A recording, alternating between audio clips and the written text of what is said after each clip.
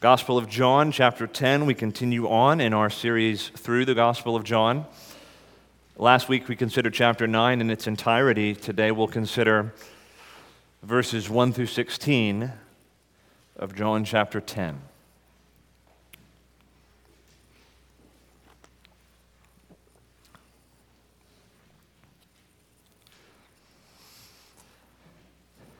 The Gospel of John, chapter 10, and please follow along as I read verses 1 through 16.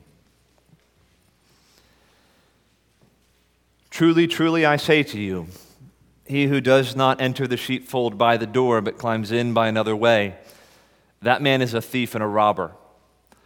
But he who enters by the door is the shepherd of the sheep. To him the gatekeeper opens. The sheep hear his voice, and he calls his own sheep by name and leads them out. When he has brought out all his own, he goes before them, and the sheep follow him, for they know his voice. A stranger they will not follow, but they will flee from him, for they do not know the voice of strangers. This figure of speech Jesus used with them, but they did not understand what he was saying to them. So Jesus again said to them, Truly, truly, I say to you, I am the door of the sheep. All who came before me are thieves and robbers, but the sheep did not listen to them. I am the door. If anyone enters by me, he will be saved and will go in and out and find pasture. The thief comes only to steal and kill and destroy. I came that they may have life and have it abundantly. I am the good shepherd. The good shepherd lays down his life for the sheep. He who is a hired hand and not a shepherd, who does not own the sheep, sees the wolf coming and leaves the sheep and flees, and the wolf snatches them and scatters them. He flees because he is a hired hand and cares nothing for the sheep. I am the good shepherd. I know my own, and my own know me, just as the Father knows me, and I know the Father, and I lay down my life for the sheep. And I have other sheep that are not of this fold. I must bring them also, and they will listen to my voice, so there will be one flock, one shepherd. Let's pray once more together.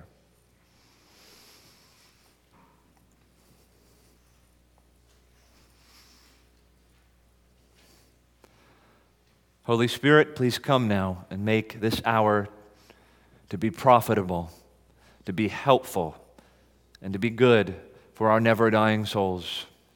Let not a moment be wasted. Let not a word be wasted. Use this time to accomplish the work of the kingdom of the Lord Jesus. We pray in His name. Amen. I want to start by expressing gratitude to God for His providence. We began our series in the Gospel of John last August. At that time, we had no idea that we would be in chapter 10 today, in April. This Sunday is a very special occasion for the life of our church, and next Sunday is a very special occasion as well for our church and every church as we celebrate the resurrection of the Lord Jesus. And in God's providence, this Sunday, as we look forward to ordaining two under-shepherds, I get to preach on verses 1 through 16 of John 10, where we learn about the Good Shepherd. And then next Sunday, when we celebrate the resurrection of the Lord Jesus in a special way, I get to preach on verses 17 and 18, where Jesus says that I lay down my life that I may take it up again, and that I have this command from my Father. So that's all the fruit of the providence of God and not any careful planning, at least not my careful planning. One of the major features of John's Gospel, as we've noted before in this series, are the 7 famous, what are called the I am statements. Each one is extraordinary. Each one is meant to communicate something about who Jesus is, about His self-identity. And each one also tells us something about our connection to Him by faith. So the first I am statement is found in John 6, verse 35. There the Lord Jesus says, I am the bread of life. He who comes to me will never hunger, and he who believes in me will never thirst. Jesus there says, I'm like bread, nothing more basic, nothing more fundamental than bread. Bread formed the staple diet of the Jewish people. And Jesus is saying, as fundamental and as basic as bread is to human life and existence, I'm like that. I must be like that to you if you're to have me by faith. And to have the Lord Jesus is a matter of tasting Him, of taking Him in, of having Him by means of faith that He supplies. The second I am statement is found in John 8 and verse 12, though it's repeated in a few other places in John's gospel. There in John 8 verse 12, Jesus says, I am the light of the world. Whoever follows me will not walk in darkness, but will have the light of life. The idea is that Jesus, the Son of God, is shining on the world like the sun. He's the light of the world, and the people of the nations who dwell in great darkness are drawn to that light. And he exposes them to truth and righteousness and even draws them into the realm of truth and righteousness. And those who are his, who walk in the light, will know the truth, and the truth will set them free. The third I am statement and the fourth I am statement are actually contained in John 10. In verse 9, Jesus says, I am the door. If anyone enters by me, he will be saved and will go in and out and find pasture. And then in verse 11, we have the fourth I am statement. Jesus says, I am the good shepherd. The good shepherd lays down his life for the sheep. Both of these statements have in view shepherd-sheep imagery. That imagery prevails in this passage, and the focus is on Jesus, who is the good shepherd, and on those who are his sheep, namely his disciples, namely believers like us. We're understood to be sheep of Jesus' flock, of his pasture. Now, if you're familiar with the Bible, especially the Old Testament, you know that shepherd-sheep imagery abounds. The most well-known psalm is Psalm 23, right? The Lord is my shepherd. And the shepherd makes us lie down in green pastures and leads us beside still waters. Even if you don't know much about the Bible, you may know that famous King David was a shepherd before he was king, and we sometimes refer to him as the great shepherd king. Of course, in Jesus' ministry, shepherd-sheep imagery is used many times. In Luke 2, when the angels come, who do they come to? They come to shepherds watching their sheep by night. And then one of the main terms used to describe those who lead in the church is the word pastor, which literally means shepherd. So you really can't properly understand the Bible if you don't have an appreciation for the shepherd-sheep dynamic. You just can't escape that imagery. It abounds in the Bible, which puts us, as 21st century Americans, at a bit of a disadvantage because we have very few sheep here. I'm guessing few of us know any shepherds. That's just not part of our culture. There are other places in the world where it's part of everyday culture. I'll just mention, if you want to know more about shepherds and sheep, you might consider talking to Mike Fischel. He was recently in England with his wife Megan, and I learned from Mike that he has a bit of a fascination with sheep and could just watch them for hours. So you can talk to Mike if you want to learn more about the inner dynamics of shepherd and sheep relationships. But everyone in Jesus' day would have had some experience with sheep and with shepherds. It was just part of life. Everyone would have known a shepherd, perhaps had a shepherd in the family. Everyone would have had some access to sheep. It was just part of life. What I want us to appreciate is that Jesus, when he seeks to reveal something about himself and seeks to disclose to his people his nature and his character and his heart for his people, it is his method of teaching to find these very accessible, part of everyday sort of images and analogies. So, like we saw already, Jesus is the bread of life. Nothing more basic than bread. He's the light of the world. Everyone can understand what light is. And now he says, I'm the good shepherd. When he wants to find a metaphor to describe the intimacy and the tenderness and the warmth that he experiences in relationship with his people, he goes to the shepherd-sheep imagery. That's what we have in John 10. I love John 10. And I am so glad it's in the Bible because of what it reveals to us about the tenderness and love that Jesus experiences in relationship with his sheep. So my goal this morning is to encourage you who are Christ's sheep to see what your Savior's heart toward you is really like.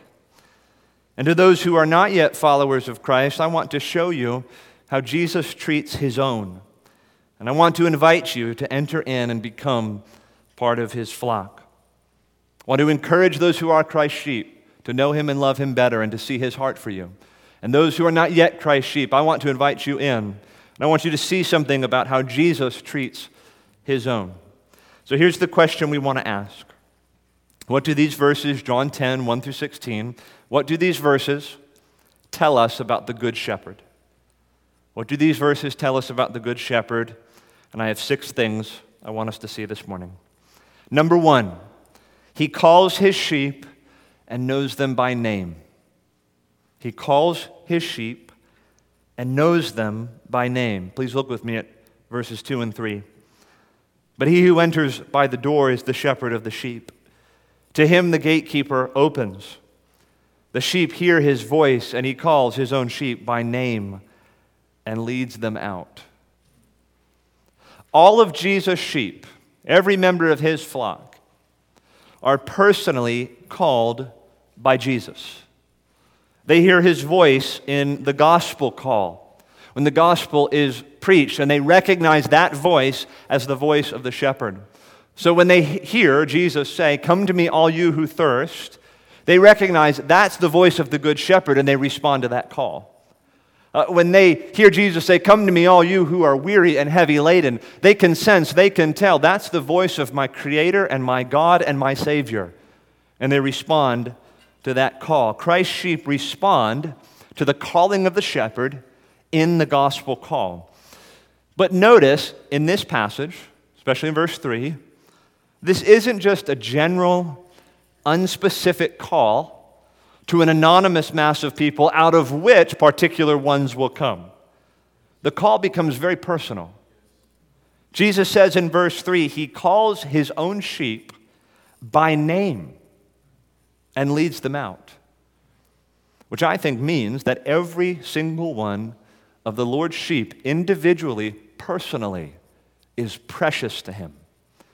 If you belong to the Good Shepherd, he knows you by name. You're not just part of some great mass of people that when brought together receive the goodwill of Jesus. You're not precious to him by association. You are personally precious to Jesus, the Good Shepherd. If you are Christ's, he knows you by name. He knows on what day you were born. He knows the number of hairs on your head. He knows your beginning from your end. He knows your rising up and your lying down. He knows all the things about yourself that make you ashamed. He knows the deepest longings of your heart. He knows the things that are right now causing you fear and anxiety. He knows everything that has ever happened to you, and he knows everything that you have ever done. He knows your peculiar weaknesses and ailments and sicknesses. The shepherd of the flock knows which sheep are underfed. He knows that this one has a weak leg and this one is having trouble eating properly and that this one tends to stray a little bit further away from the rest of the flock. Jesus, the Good Shepherd, is intimately aware of the details of your condition. And he is personally invested in your welfare. If you are his sheep, he knows you by name and he calls to you by name. David said in Psalm 23, "The Lord is my shepherd, I shall not want. He makes me to lie down in green pastures. He leads me beside still waters." Like he sees me, and he might see me straying, and he calls out by name, "Alex, don't go over there. There aren't green pastures over there for you. Alex, don't stray that way. You'll get your leg caught in a thicket or fall down some hole somewhere. Come, I have better plans for you." He calls out to his sheep by name. What a profoundly encouraging thought to know that you are personally known and treasured by Jesus, the Good Shepherd. He calls his own by name and he leads them out. That leads to the second thing we should see about the Good Shepherd. The second thing that we're told, we've seen he calls his sheep and knows them by name. Secondly, he leads and guides his sheep, and they follow him. He leads and guides his sheep, and they follow him. Verse 4, when he has brought out all his own, he goes before them, and the sheep follow him, for they know his voice. Within the world of the metaphor, the shepherd is leading, and the sheep are following. And this is akin to discipleship. To be one of Jesus' sheep is to be a follower of the shepherd, to be a disciple of the master. Sheep are dependent upon the shepherd. They must follow him if they're going to be safe and if they're going to find the green pastures and still waters. Psalm 23 goes on to say, "He leads me in paths of righteousness for his name's sake. Even though I walk through the valley of the shadow of death, I will fear no evil, for you are with me. Your rod and your staff, they comfort me. Those instruments of guidance and direction, they're with me and they comfort me, David says. The idea is the shepherd doesn't just call out to the sheep by name. He is proactively guiding and leading them and directing them in the proper path. And then the text says he goes before them and they follow him. Notice there's no such thing as a sheep who doesn't follow the shepherd. Now, I know I have belabored this point probably over the last few weeks, but it's just too important. We have to understand that by definition, to be a Christian, to be a follower of Christ, to be born again, to be one of his sheep, means that you have an actual relationship with him by which you respond to him, by which you follow him, by which you're receptive to his leading in your life. The idea that, I could be saved but choose to follow Jesus at some later date is not some sort of idea that the Bible recognizes as legitimate, at least not for a disciple, not for one of his sheep. The testimony that says, I became a Christian when I was 8 years old, but really didn't start following Christ till I was 28. The Bible's perspective on that testimony is that you didn't become a Christian until you were 28. The sheep follow the shepherd. By definition, to be a disciple is to be a Christ follower, and we see that plainly in our text. Now notice what verse 4 goes on to say. He goes before them, the sheep follow him, for they know his voice. What is it that is guiding the sheep? It's the voice of the shepherd. He's before them, he's calling out after them. Now sheep are very interesting animals. They're not like dogs. Like if I'm walking through my neighborhood and I see any dog in my neighborhood and I whistle and clap my hands, odds are that dog is going to come and run up to me, right? Sheep are not that way. I've actually seen this worked out. There could be a flock of sheep, and I could stand there and call out to them and try to get them to come, and they wouldn't come. But when the shepherd comes and he calls out, they respond. See, sheep are very sensitive to the tonal qualities of the human voice. They hear a particular voice, a distinct voice, and it's only that voice that they will respond to. That's the image that Jesus is using here. My sheep know my voice, and it's that voice that they respond to. That's the voice that is guiding the sheep. Now I ask you, let's transcend the metaphor for a moment. Where today do we find the voice of the shepherd? If we want to hear our shepherd's voice leading and guiding us, where can we find it? Well, it's nowhere else than in the Scriptures. In the Bible, there the voice of God is known. There the voice of God is heard. We hear Jesus calling out to us. Don't expect to be guided, to be led by any other way. If you want the paths of righteousness and the green pastures and the still waters, go to God's Word and there find the voice of the shepherd, and you will have guidance and you will have direction. Is it any wonder? Some people seem to go through life, some Christians, and they just seem so stable. And they just seem so equipped, and they just seem so reliable, and they seem so full of grace and full of faith and full of truth. Is it any wonder that those people are usually those people who are most familiar with the voice of the shepherd? Those who are most familiar with his voice, who know his voice, can discern his voice, hear his voice, they walk with stability. They walk through life with greater grace and greater faith. Your progress in the Christian life will not outstrip your progress in knowing and recognizing the voice of the shepherd through God's Word. We have no other place to go if we wish to be guided by Jesus, the Good Shepherd. So we should come to God's Word every day asking the shepherd to guide and lead us by his voice. And we should come into worship with the same posture. Now third thing we learn about the Good Shepherd. The Good Shepherd, thirdly, lays down his life for the sheep. He lays down his life for the sheep. Verse 11, I am the Good Shepherd. The Good Shepherd lays down his life for the sheep. Now again, in the world of the metaphor, it was certainly true that shepherds might lay down their lives in any number of ways for their sheep. The death of the shepherd was probably very rare Probably not a normal occurrence.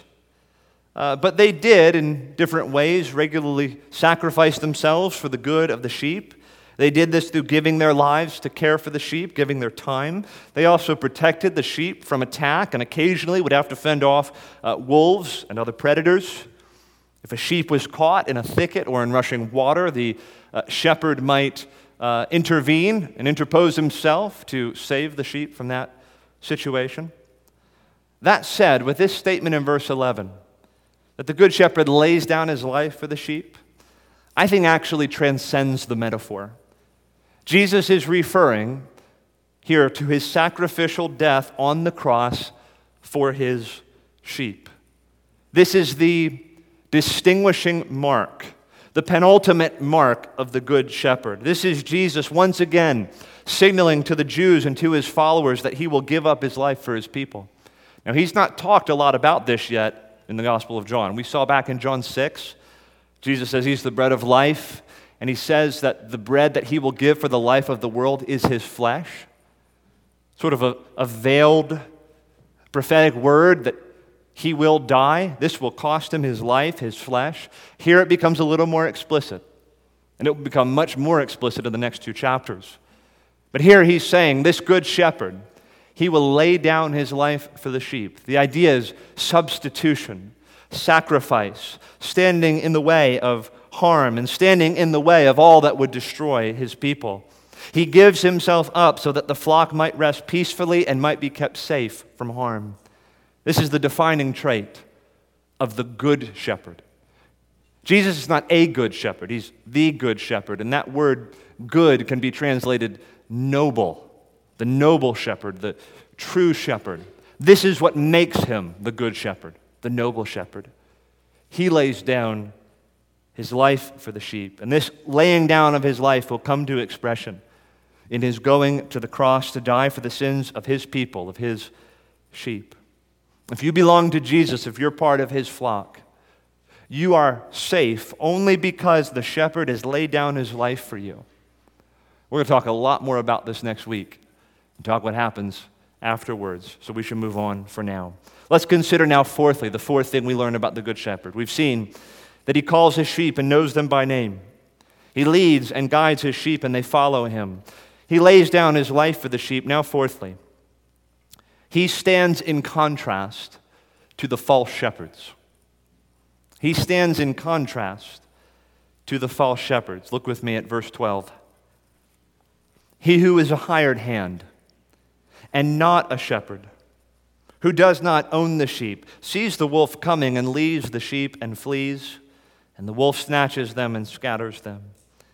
He flees because he is a hired hand and cares nothing for the sheep. I mentioned that shepherd-sheep imagery abounds in the Bible. There's a lot of Old Testament background to this passage in John 10. I think the most explicit text, and if Jesus hearers were familiar with the Old Testament, the text that would come to mind would be found in Ezekiel chapter 34. And I'd like to read some verses from Ezekiel 34. There in Ezekiel 34, the Lord rebukes the false shepherds of Israel. He rebukes them. He says he's going to come and he's going to judge them and he's going to take the flock from them. So I want to read Ezekiel 34, verses 1 through 6. You can just listen as I read. The word of the Lord came to me, and these are the words of the Lord. Son of man, prophesy against the shepherds of Israel. Prophesy and say to them, even to the shepherds, thus says the Lord God. Ah, shepherds of Israel who have been feeding yourselves, should not shepherds feed the sheep? You eat the fat. You clothe yourselves with the wool. You slaughter the fat ones, but you do not feed the sheep. The weak you have not strengthened. The sick you have not healed. The injured you have not bound up. The strayed you have not brought back. The lost you have not sought. And with force and harshness you have ruled them. So they were scattered because there was no shepherd. And they became food for all the wild beasts. My sheep were scattered. They wandered over all the mountains and on every high hill. My sheep were scattered over all the face of the earth with none to search or seek for them. And then in verse 10, this is what the Lord says. Thus says the Lord God, behold, I am against the shepherds, and I will require my sheep at their hand and put a stop to their feeding the sheep. No longer shall the shepherds feed themselves. I will rescue my sheep from their mouths, that they may not be food for them. The Lord is talking in this passage about the hired hands. He's talking about the impostors, about the false shepherds. And surely the Pharisees and the chief priests fall under this category. The self-professed shepherds and leaders of the flock of Israel. They're hired hands, they're imposters, they're frauds, they're false shepherds. That's who this passage has in view. But listen to what Ezekiel 34 goes on to say in verse 11. For thus says the Lord God, behold, I myself will search for my sheep and will seek them out. As a shepherd seeks out his flock when he is among his sheep that have been scattered, so will I seek out my sheep. And I will rescue them from all places where they have been scattered on a day of clouds and thick darkness. And I will bring them out from the peoples and gather them from the countries and will bring them into their own land. And I will feed them on the mountains of Israel, by the ravines and in all the inhabited places of the country. Listen to the good shepherd, verse 14. I will feed them with good pasture. There they shall lie down in good grazing land, and on rich pasture they shall feed on the mountains of Israel. I myself will be the shepherd of my sheep. I myself will make them lie down, declares the Lord God. I will seek the lost. I will bring back the strayed, and I will bind up the injured, and I will strengthen the weak. The Lord is saying, I'm going to judge the false shepherds, and I myself will come to them as the true shepherd. And I'll go after those who stray. I'll go after the weak. I'll go after those who are unwell. And I won't harm the flock. Rather, I will tend and care the flock. That is the nature of the true shepherd, the good shepherd, the noble shepherd. He lays down his life for the sheep. He's not like the impostors. He's not like the hired hands. He does not abandon the sheep. He doesn't fleece them and profit off their backs. He doesn't see the wolf coming and then leave the flock.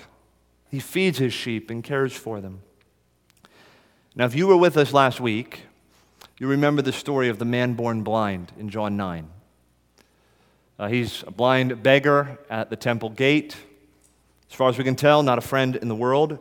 Jesus gives him his sight and heals him miraculously. And ironically, things only get worse for him at that point. There are no friends that come to his defense. His parents totally abandon him when they themselves are threatened to be put out of the synagogue. They step away from their son and say, talk to him. We can't really deal with this. And then what do the Pharisees do? The self-professed shepherds of the flock of Israel. Well, they interrogate him, they abuse him, and then they put him out of the synagogue. He's a castaway. And then what does Jesus do? It says when he heard this, he found him. Same word that's used in Matthew and in Luke to describe when Jesus goes after the one sheep who's away from the 99. He finds that sheep. And now in this passage in John 10, which as far as I can tell is just a continuation on from John 9, Jesus is saying, I'm not like that. I'm not like those shepherds. And I didn't send those men. Those men are imposters. Those men are frauds. Those men are false shepherds. They are not my ambassadors, and they don't represent my heart. I am not like that. I care for my sheep. I love my sheep. I want my sheep to be in the most tender and warm relationship with me. And when I see one straying, I go after that sheep. When this blind beggar is cast out from his family and from his social group, I go after him and I find him. That's the nature of the good shepherd. He comes and cares for the sheep. He comes in contrast to the imposters and to the false shepherds. Now, it's at this point that I want to draw a parallel to our context today. All pastors today, are disappointing on some level or another. None of us lives up to the perfection of the Good Shepherd, but I'm not thinking now of good pastors who sometimes fail us. I'm thinking of so-called pastors who are not actually called of God, some who are even bad men. They are imposters. They're frauds.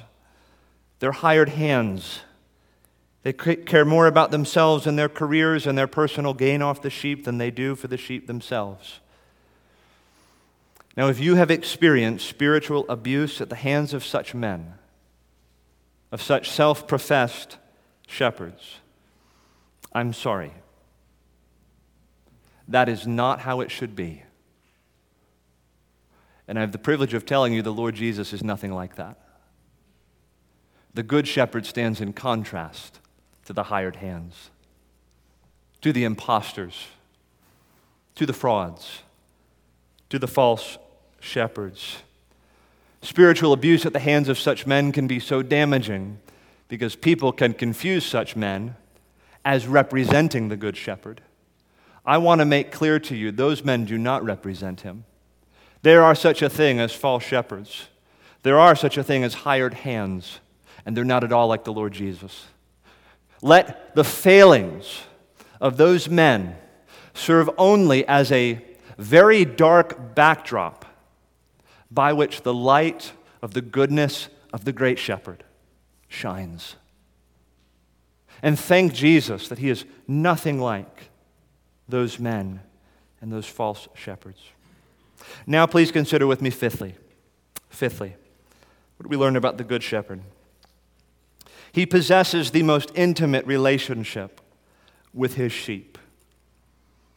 He possesses the most intimate relationship with his sheep. Verse 14, I am the good shepherd. I know my own, and my own know me. Just as the Father knows me, and I know the Father, and I lay down my life for the sheep. The relationship between the sheep and the shepherd, between us and Christ, is compared to the relationship between the Father and the Son. There is no comparison that would allow for more profound thoughts of intimacy with Christ than this.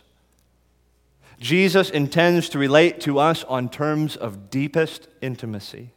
I know my own, and my own know me, just as the Father knows me, and I know the Father. Now, there's actually a monumental mistake we can make here.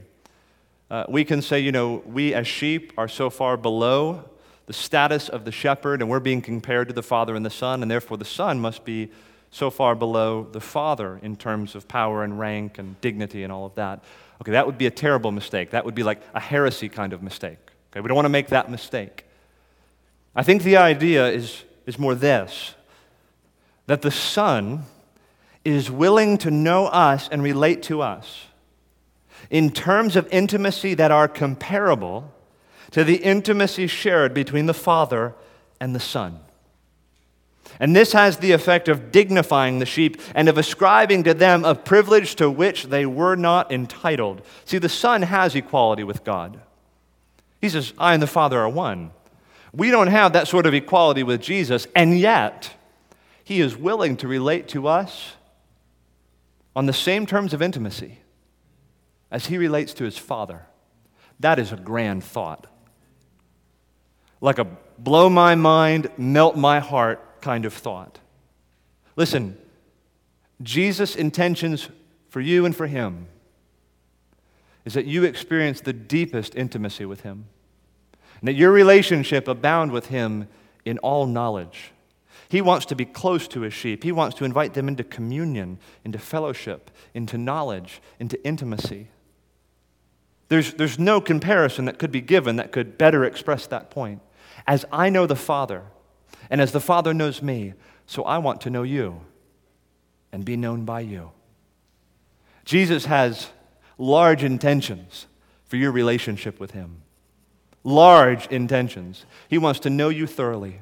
And more than that, he invites you to know him thoroughly and intimately. And that is a precious thought. Now please consider with me, sixthly and finally. I'll just review for those of you taking notes. We considered first that the Good Shepherd calls his sheep and knows them by name. Secondly, he leads and guides his sheep, and they follow him. Thirdly, he lays down his life for the sheep. Fourthly, he stands in contrast to false shepherds. Fifthly, he possesses the most intimate relationship with his sheep. And sixthly and finally, he is perpetually drawing other sheep into his fold. He is perpetually drawing other sheep into his fold, and I'm working with verse 16 here. And I have other sheep that are not of this fold. I must bring them also, and they will listen to my voice. So there will be one flock, one shepherd. That verse is on the grave of David Livingstone in Westminster Abbey, the great missionary to Africa. I have sheep who are not of this fold, and I must bring them also. You realize that Jesus is gathering a flock. He's gathering a people. And it started with his disciples, and it came to encompass more of the Jews and eventually the Samaritans and people all over the empire. And he is still gathering his sheep today. Like right now in this room, Jesus is gathering his sheep. And he's doing it all over the globe. I've got sheep that are not of this fold, Jesus says, and I have to find them. He never intended the flock to be limited to this small band of disciples. He intended the limits of his flock to be commensurate with the uttermost parts of the world. And so he is now drawing sheep from every tribe, tongue, people, and nation and bringing them into his flock that there might be one flock and one shepherd. And he's calling out even now to sheep, calling them each by name and seeking to draw them into the most intimate relationship with him. And I just ask you, is he calling out to you now? Do you hear the voice of the shepherd saying, "Come to me. Come, O sinner, come home. You who are weary, come home." Do you see how he would treat you if you would come to him? Do you say back to him that I want that. I want a relationship with such a one as this? He says to you, I can make you safe. I can make you well. I can bring you into green pastures and still waters. I can give you life, and I can give it to you abundantly. Do you hear the voice of the shepherd calling to you this morning? I didn't read from verses 7 through 10. Haven't looked at those verses yet, and that was intentional. I'll mention them now, verse 7. So Jesus again said to them, "Truly, truly, I say to you, I am the door of the sheep." Look at verse 9. I am the door. If anyone enters by me, he will be saved, and will go in and out and find pasture. Here's the point. If you want the green pastures, and if you want the still waters, and if you want the abundant life, and if you want to experience the tender love and care of the Good Shepherd, there's only one way to have it. You have to go through the door. Jesus says, I am the door. If anyone enters by me, he will be saved, and he will go in and out and find pasture. He says, the thief comes only to steal and kill and destroy. The thief is whatever would keep you from coming to Jesus. Whether it's the drugs that you're taking or the idols that you're making or some relationship that you don't want to give up, that's the thief. And listen, the thief will only kill and destroy you. But Jesus says, I have come that you may have life and that you may have it abundantly, that you may have full life, free life, that you might have abundant life. There is a door that you can open. There's a way to enter into all this blessing. There's a way to have life and have it abundantly. That way is Jesus. You say, I want to be his. I want to have life. I want to be saved. I want to belong to him. All you must do is go to him and say to him that you believe in him, that you hear his voice and you want to follow him, and that you are trusting him to save you from your sins, and then you simply start following the shepherd. Live in this abundant life. I want to close by bringing into this text an issue that is not in this text. I can do that because I'm telling you up front I'm doing that. Okay, you understand? This is not what this text is about. I'm bringing in something else. One of the ways that Jesus cares for his flock practically and accomplishes for them the things that he talks about in John 10 is by providing them with faithful under-shepherds. That's his will. That's exactly what Jesus, the Good Shepherd, does. In passages like Ephesians 4, where Christ, the risen Christ, gives gifts to men like the apostles, the prophets, the evangelists, the pastor teachers. The Good Shepherd has designed to care for his sheep in part by giving to his sheep, by giving to his flock, under-shepherds. The Good Shepherd, out of the abundance of his kindness and shepherding care, gives under-shepherds to his church who are to be like him. And so there's two things I want to say about under-shepherds. Number one, true shepherds, true under-shepherds, should imitate Jesus, the Good Shepherd. Jesus is the paradigm for good shepherding. Like, he's the example. He's the model. And so now I want to say something only to you, Ben, and to you, Lai Chao, and I want to do it in the presence of this congregation. Ben and Lai Chao, remember the words of the Apostle Peter, 1 Peter 5. I'll read verses 1 through 4. So I exhort the elders among you, as a fellow elder and a witness of the sufferings of Christ, as well as a partaker in the glory that is going to be revealed. Shepherd the flock that is among you, exercising oversight, not under compulsion, but willingly, listen, as God would have you, not for shameful gain, not like the hired hands, but being examples to the flock, not domineering over those in your charge. And listen, and when the chief shepherd appears, the good shepherd, the noble shepherd, when the chief shepherd appears, you, Ben and Lai Chao, will receive the unfading crown of glory. What could be better than that? So Lai Chao and Ben, I call you to imitate the Good Shepherd. And I want to encourage you along these 6 points. Number one, know your sheep by name and acquaint yourselves with the details of their lives and of their condition. Number two, seek to lead and guide the sheep. Show them the path of righteousness. Guide them into green pastures and still waters. Number three, be under-shepherds who are willing to lay down your lives for the sheep, to fend off the wolves, to come between the sheep and harm, to run after those who stray, to bind up the weak and to minister to the sick. Give long nights to praying over your flock. Sacrifice your time for their good. Lay down your lives for the sheep in imitation of the Lord Jesus.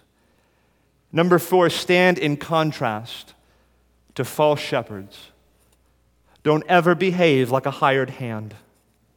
There will always be the temptation to use people for your own gain. Don't do it. That's not what shepherds do. Moreover, that's not what Jesus is like. Commend to your sheep, through your faithful testimony, the example of the Good Shepherd who selflessly cares for his flock. Number five, develop intimate bonds with the sheep. Know them. Know them. And let your love for them abound in knowledge. Listen, open your hearts to them. And make it easy for them to open their hearts to you. Number six, engage yourself in the work of drawing other sheep into the fold. Do the work of an evangelist. As Jesus prays in John 17 for those who will believe through the word of the apostles, go to such people and be the means by which that prayer is answered. Lai Chao and Ben, imitate the Good Shepherd and give yourselves to commending his example to this flock. And I say to this flock, help these men in their work.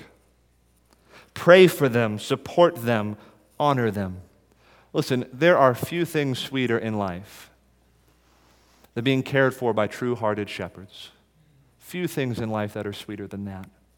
Well, give these men to the Lord, commend them to Christ, pray for them, support them, love them.